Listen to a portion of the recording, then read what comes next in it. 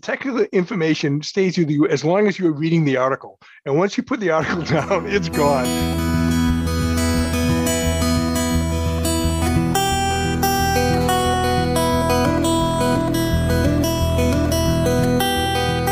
Steve Sherlock here for Franklin Matters, Franklin Public Radio, anywhere on the internet at WFPR.FM and in the local Franklin, Mass area FM dial at 102.9. Here today for another session of trying to make sense of climate with my guide, Ted McIntyre. Ted, how are you doing today? I am doing peachy keen. It's a gorgeous June day out there. The breezes are blowing. It's lovely. Very lovely. It is lovely. Concerning as well to the extent that, and I don't want to be the downer on it, but I think there's a few downers in our conversation coming along the way. Because there's no precipitation in the forecast. Our drought level just got raised to 2 yesterday. No, it's a real thing. And droughts come and go, but the new normal is that there is no normal. Right. We are changing things from a climate perspective in a way that's not going to some new stable condition. It's just going to go hurtling off into some crazy new place. So, And the 10-day outlook says, no significant precipitation. So on the one hand, when 4th of July weekend rolls around, which is rapidly, and the 4th of July festival happens and the fireworks return after a couple of years of COVID, that's all good not to have rain, but on the other hand, we do need rain sometime. Well, yeah. I mean, let's see how long it takes to warm Chilson Beach up to 99 degrees and the bacteria come floating in, right? Yeah. Then you won't have that as a safe swimming abode to cool off. Such trials. But that's why we're trying to make some sense of it. And I think we want to start. Boston was the site of a convention of some sort of gas companies and providers. Yeah, well, there's an article in the Globe we can put up a link to by the admirable Sabrina Shankman, right, who tracks these things. Right? It turns out that and I'll give the context for the whole thing, but there was a conference, and I looked at the name. It's the 27th annual gathering of the Northeast Local Distributor Company Gas Forum. Okay, this is basically an industry club. Fine, every industry, conferences, industrial conferences are a good thing. People get together and talk, right? This was notable because of the role that the LDC, the local distribution companies for the gas, which is like Eversource and whatnot, right? The LDCs. The role that they are playing in the formation and execution of the Massachusetts Roadmap, which is the continuing obsession, right? the monomania that I have about, where are we on the roadmap to getting to our 2030 goals? And just very briefly, the Massachusetts has passed a plan for transitioning the state to lower emissions with targets in the year 2030 and 2050, where we will be producing less carbon dioxide. All very good, right? And many of our discussions in this series of podcasts has been around where do we, in quotation marks, the citizens of Massachusetts, the state of Massachusetts, where do we stand vis-a-vis achieving these goals? What are the problems? What are we trying to do? So again, this is all as preamble. About 2 years ago, Attorney General Healey saw the roadmap, said we need a plan that if by the year 2050, there will be no more local gas distribution companies, if the LDCs are going to disappear because they're inherently incompatible with the roadmap. If they're going to disappear by 2050, we need a plan, right? Nothing happens without a plan. How are we going to do that? So Attorney General Healey asked the DPU, the Department of Public Utilities, which basically manages the LDCs. Don't you love the alphabet soup of this, right? You have to, it's kind of scary when they roll off your tongue as if you actually know what you're talking about, right? And the AG asked the DPU to talk to the LDCs. Attorney General asked the people, the state bureaucracy that runs the gas distribution companies or oversees them, to make a plan.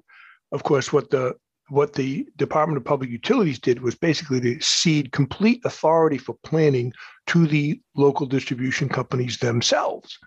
And they said, here, Mr. Fox, please guard the hen house. Or conversely, I'm searching for a metaphor, right? But, please tell me how you're going to, close your business down. And of course, the LDCs don't want to do that.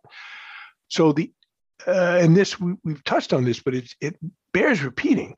The LDC, the local distribution companies, make their money. They get paid a fixed rate of return for investing in the infrastructure, which is a busy word, a fancy word for saying the pipes that distribute the natural gas. Right? That's how they make their money. Yep. And so their interest is in maintaining the existence of those pipes. And that's how they're going to make money forever. So the plan that the gas distribution companies made up to answer the Department of Public Utilities about how they're going to become greener essentially said that the distribution companies are now going to, number one, collect methane from landfills in Massachusetts, right? In other words, all the big pile of stuff that smells of gas as you drive by, they're going to try and collect that gas and give it to you. And they are going to mix in some hydrogen, which of course does not have any carbon in it. And that's going to make the gas that you use in your house greener and wonderful. And please pay me a lot of money to fix up the gas pipelines to bring hydrogen into your home. And that's how we're all going to go to 2050. And so that was the plan. And of course, this conference that we started talking about that happened of the 27th annual gathering of the Northeast LDC Gas Forum basically was a party where these people all got together and told themselves what a good plan they have and how they're going to be green and virtuous in the year 2050 by giving us methane from landfills and mix in hydrogen. And if you read the article, it is quite frustrating to see the lack of awareness, I guess, or the self-serving nature of these companies, what they are planning to do. I mean, with a straight face, they will say, oh, natural gas that comes out of a landfill is renewable natural gas. Isn't that a great name, right? So it's a marketing name. If the methane comes out of the natural gas, comes out of a landfill, it's still natural gas. When you burn it, there's still carbon. It still leaks from the pipes. It still gives you a greenhouse gas effect. It's basically a marketing ploy to, if you're dumb enough to accept it, to say, oh yeah, renewable gas, right? That sounds like a good thing. Yeah. They want, and they want to mix in hydrogen, which we will talk about a little bit later in the show, I hope. But I mean, mixing in hydrogen is basically a bad idea from multiple perspectives, not the least of which being a health perspective. But wasn't there such a thing as a hydrogen bomb? There was a hydrogen bomb. There was the Hindenburg. There was a hydrogen bomb. There's all kinds of, I think maybe the most relevant thing for explosive safety of hydrogen goes back to sometime in the mid-1960s. I'm a physicist. So I went to graduate school in the 70s. In the 60s at Harvard, they had what was called the physics department had what was called the cloud chamber, right? Which is a thing that you've probably seen pictures of it if you're of a certain age, right? Where the atomic particles go through a cloud, they leave this funny little track, and you can take a picture of it, and it's all really cool. The way they would do that is to have pressurized hydrogen, right? Or hydrogen sort of supersaturated in a container, and they could watch the cosmic rays go through and do physics studies. Well, I guess the mix of hydrogen and air in that chamber was just right. It blew up and killed 2 graduate students, right? Meaning that, put the Hindenburg aside, atomic bombs we're not talking about hydrogen bombs, but I mean, hydrogen is explosive at the correct combination. And so and the hydrogen leaks more readily through the cracks that already exist in all of your pipes. Right. And so it's not a good deal.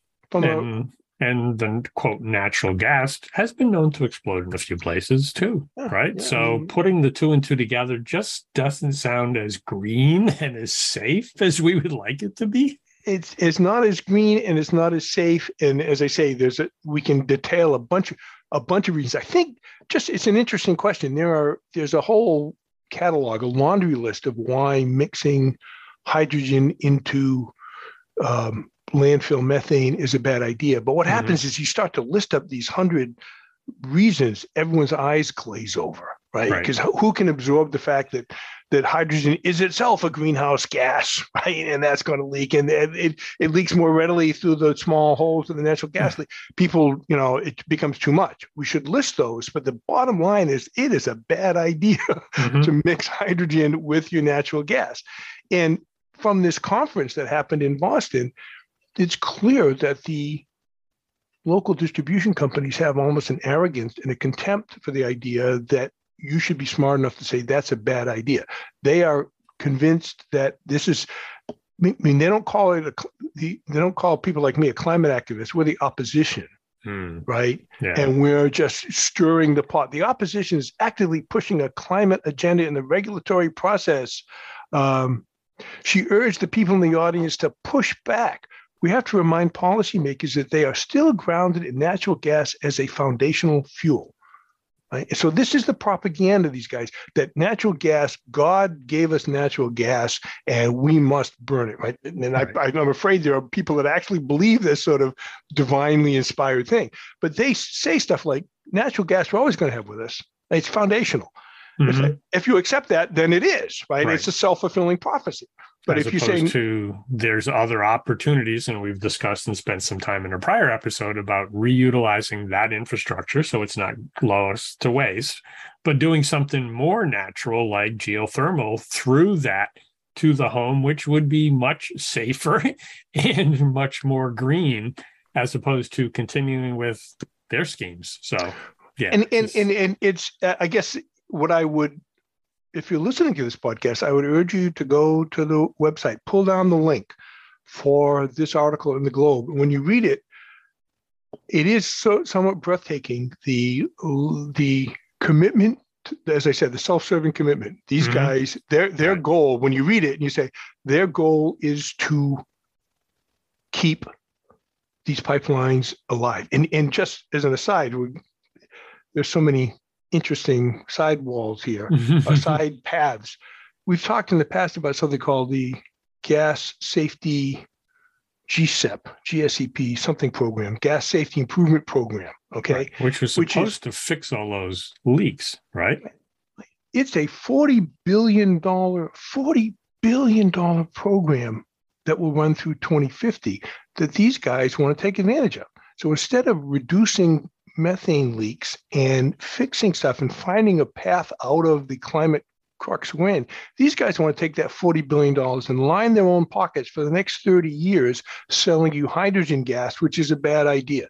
I get outraged to the point where people probably would say, he's too worked up, right? Don't listen to him. But I urge you to read the article and read it with a little bit of skepticism about whose interest is being served at this conference. Right. And for the listeners, in the show notes, there will be the links. I believe for the Franklin Matters readers, I did share that article earlier, but it will be in the show notes for sure. And I think this gives us a segue in because coincidentally, just after that conference, and it may simply have been in their normal scheme of things, National Grid put out a press release saying we've filed our plan with DPU, et cetera. And it has some of those very same terminologies, using the methane, using the hydrogen, using et cetera. And oh, by the way, you as citizens have an opportunity to comment on the veracity of our plan and weigh in through end of July. 29th, I think. Yes. 29th, yeah, end of July. So as an action item, if you don't think that's too good, clearly we have an opportunity, that link to their plan and the form. There is a form, that's okay, but you can provide the comments and hopefully weigh in and give some feedback. Yes. I think part of that public comment period, from what I saw, is also about the geothermal program, right? Which is the flip side of the let's all use hydrogen. The flip side, as we touched on before, is the idea of installing heat pumps and then supporting the optimal operation of heat pumps by providing fixed temperature water through those pipes or some sort of coolant fluid, right? Mm-hmm. And that this is much, much more compatible with a climate future. And that National Grid has, in a sense, been forced to take on these pilot projects. I think there's one in Framingham, right? Right. Those are good things. But I think that the baby step of at least thinking about it, could I make a comment, right? As a listener, you say, well, go look at that. You can submit a comment. Everyone can, right? As long as you don't threaten violence, you can say anything you want. And you should say, I don't think this is a good idea.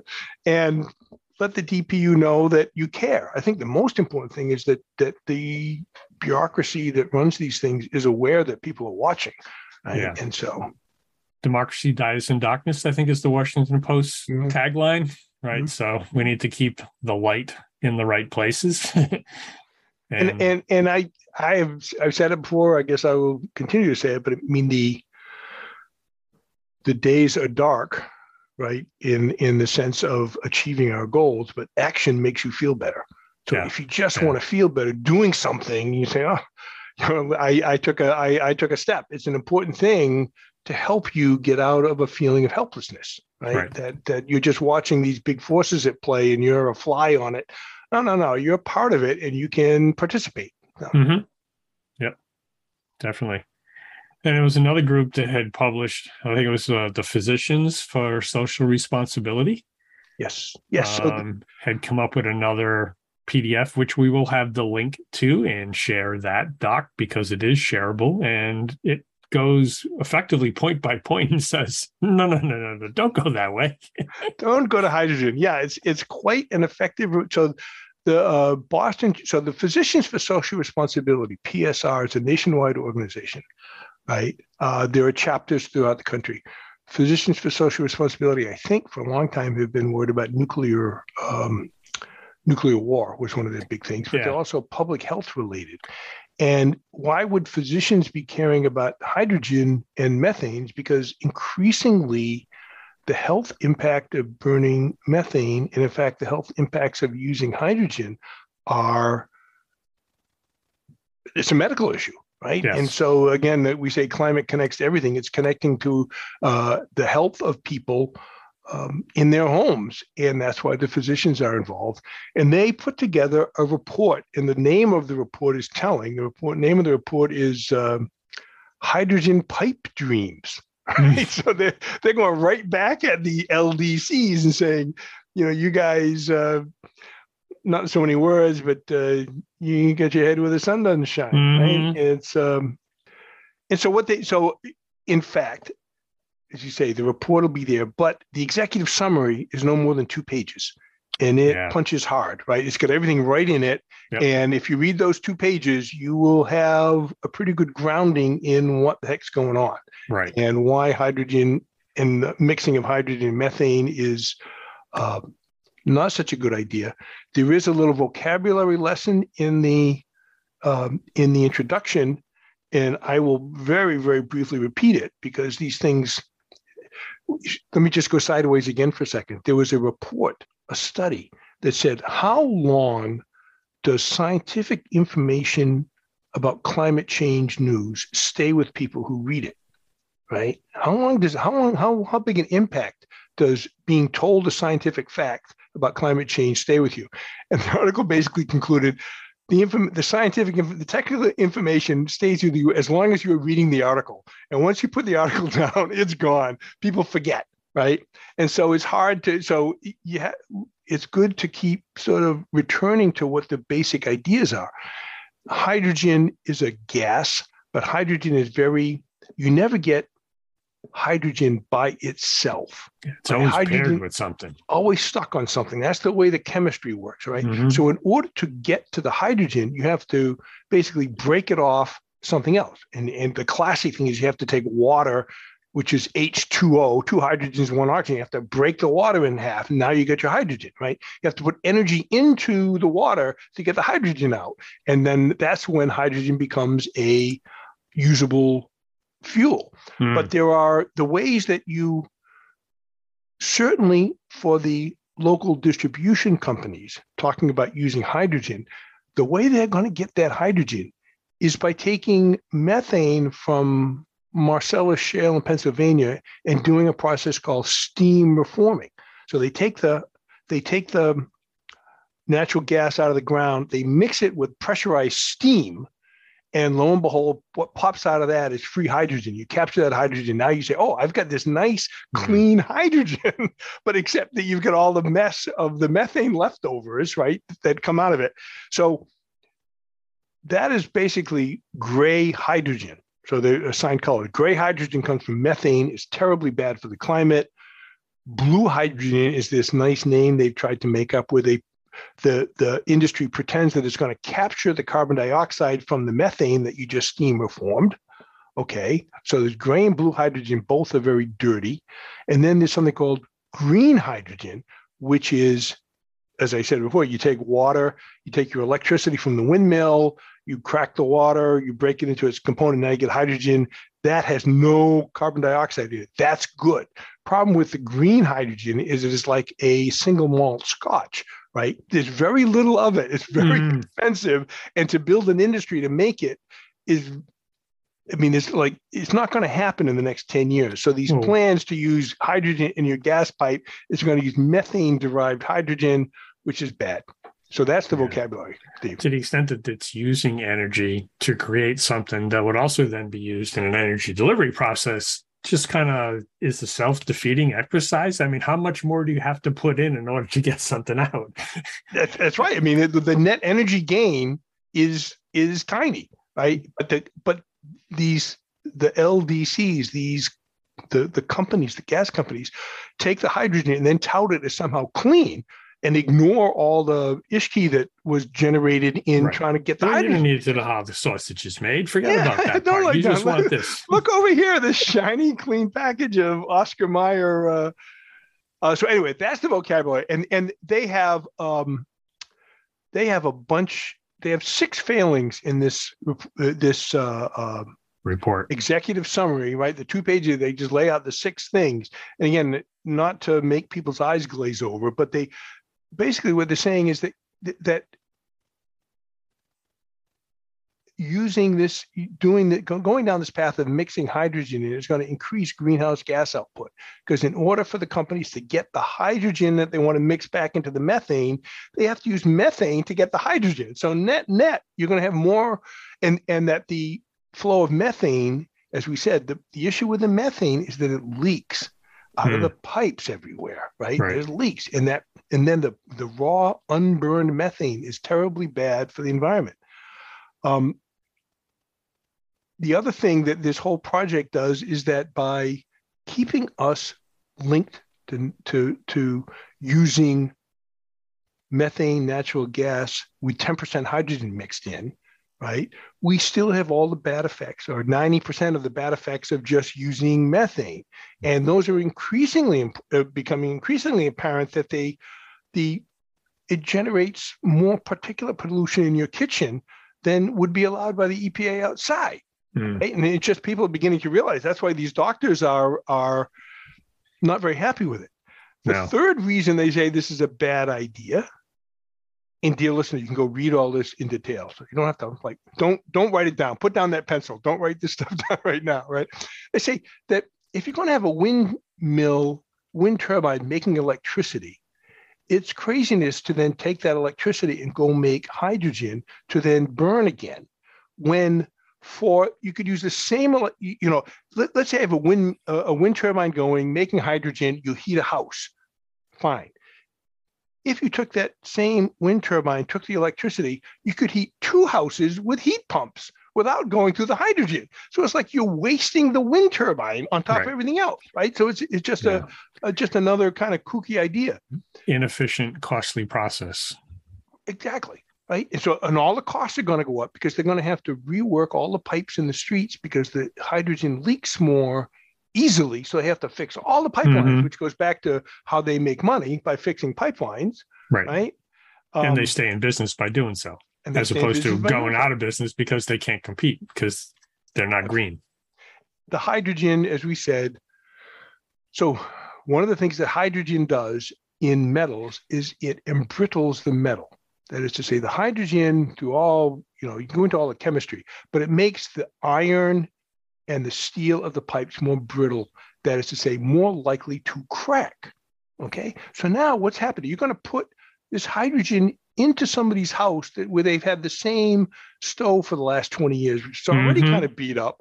It's going to embrittle the pipes in the stove, and then you're going to have a big leak of methane and hydrogen, and the hydrogen is even more explosive than the methane. So it's less safe, right?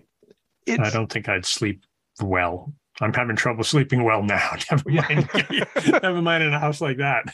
and the other thing that is very important to point out is that this plan to keep selling people methane gas, even mixed with hydrogen, perpetuates inequalities in the system, in the sense that people with money are going to put in a heat pump because it's cheaper, it makes more sense, right? So every well-to-do person who puts in a heat pump means there's a smaller base of users for the natural gas who have to pay for all of the infrastructure.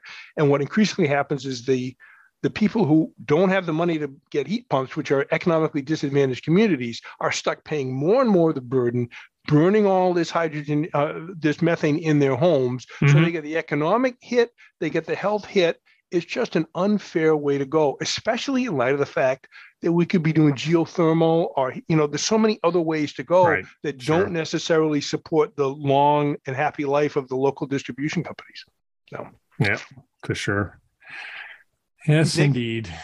They go on in the report, there's a bunch of policy recommendations, but I think all the policy recommendations can be summarized in make some noise, right? Complain to somebody, call your state rep, call your state senator, tell them that you don't like this plan because it's for all the reasons above, right? You can just include a link to this report. Send them the report. Send them the report. Yeah. In case be an advocate. Let them know you're paying attention. So, I think that the whole question of mixing hydrogen into the methane gas for delivery to your home has so many implications it stalls you on the roadmap because these local distribution companies, that is to say, Eversource and whatnot, they want to be burning gas in 2050. And they want to, put their index finger under their chin and look up at the sky and say, oh, it's very clean. It's all very renewable. Right? It's not. We cannot satisfy the roadmap in 2050 if we don't start getting rid of this natural gas now over the next 20, 30 years. I think conveniently in their submissions, at least I haven't found it in readers out there, if you've found any place, how doing this particular process, does it actually meet the goals of the roadmap? Because that would be key. Aside from, okay, it's dangerous, aside from, okay, it costs us more money. If it actually met the roadmap, that might be a piece to consider. But I suspect all three of those are no's. It doesn't meet. It's not in service of the roadmap. It's in service of the shareholders of sustaining their operations. Yeah. So, but I keep coming back to the idea that you can do something. Right. This is not chiseled in stone, and that it's only by people recognizing there's a wrong being done and saying something now or whenever you say it. That's the way out. That's the thing to do. We all live and learn more and more stuff. I used to like natural gas. That blue flame. I always felt better because I didn't want an electric, a heater. But man, as you learn more, you have to take action, and there are things you can do. Definitely, I know we've spent time before, and you've switched to induction devices, so you're doing a lot of cooking that way instead of with the natural gas, because we know it's not natural. I'm still on electric, and at least with the municipal aggregation agreement, I know the electricity I'm using is wind powered, so we're green that way. And, oh, by the way, we're saving money versus the competitive market. So there's nothing wrong with that.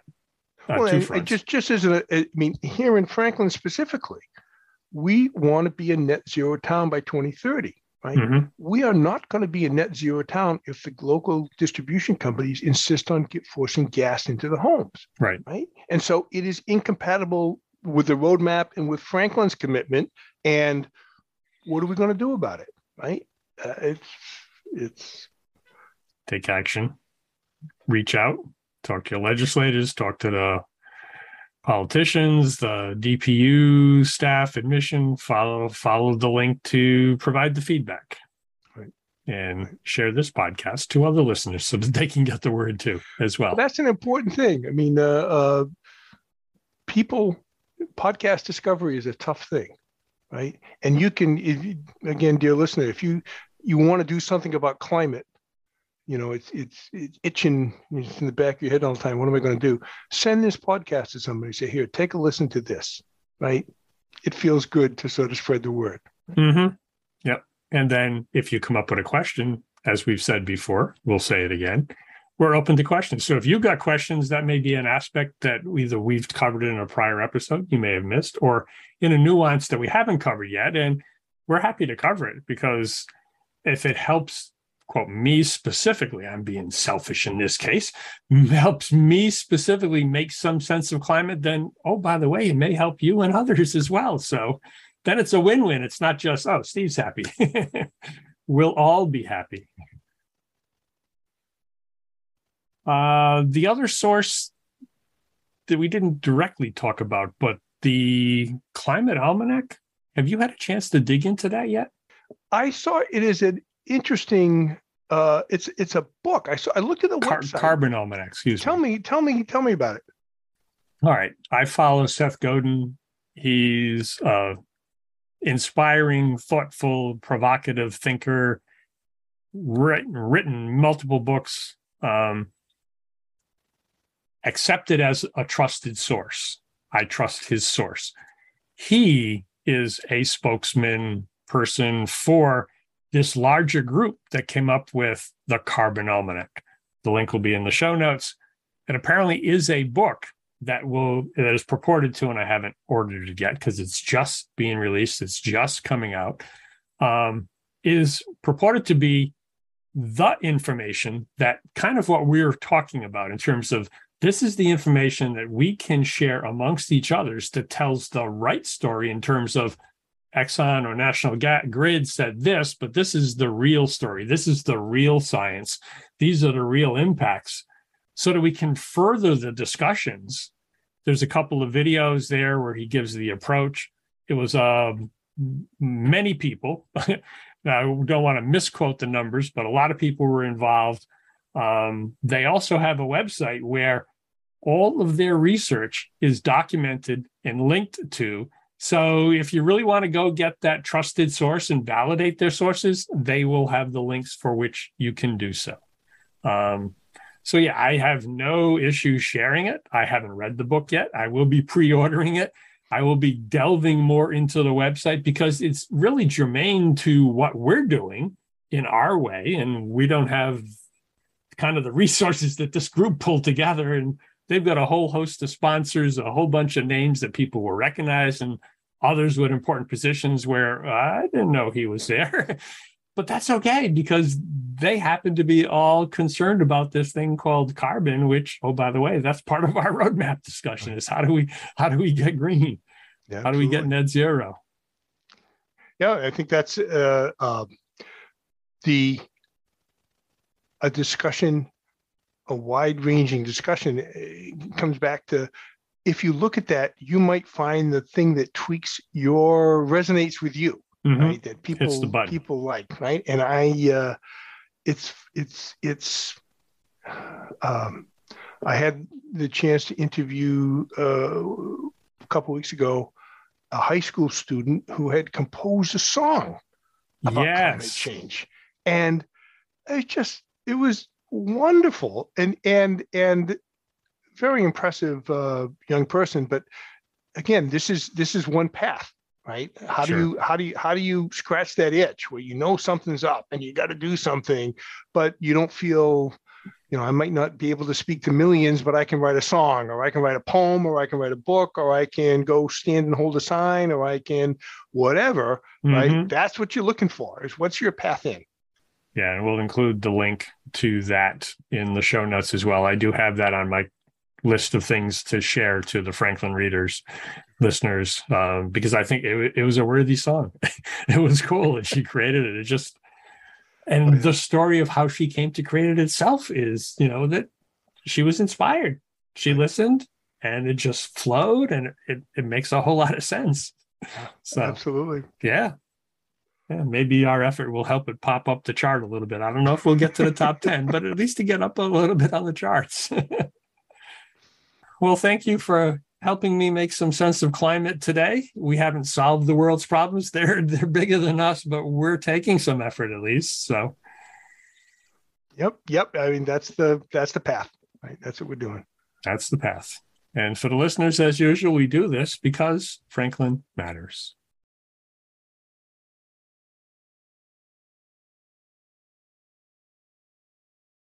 We are now producing this in collaboration with Franklin TV and Franklin Public Radio. This podcast is my public service effort for Franklin, but we can't do it alone. We can always use your help. How can you help? If you can use the information that you find here, please tell your friends and neighbors. If you don't like something here, please let me know. Through this feedback loop, we can continue to make improvements. And I thank you for listening. For additional information, please visit franklinmatters.org. If you have questions or comments, you can reach me directly at suresteve@gmail.com. The music for the intro and exit was provided by Michael Clark and the group East of Shirley. The piece is titled Ernesto Mañana, copyright Michael Clark and Tintype Tunes in 2008, and used with their permission. I hope you enjoy. By the way, you can also subscribe and listen to Franklin Matters Radio on your favorite podcast app. Search in podcasts for Franklin Matters.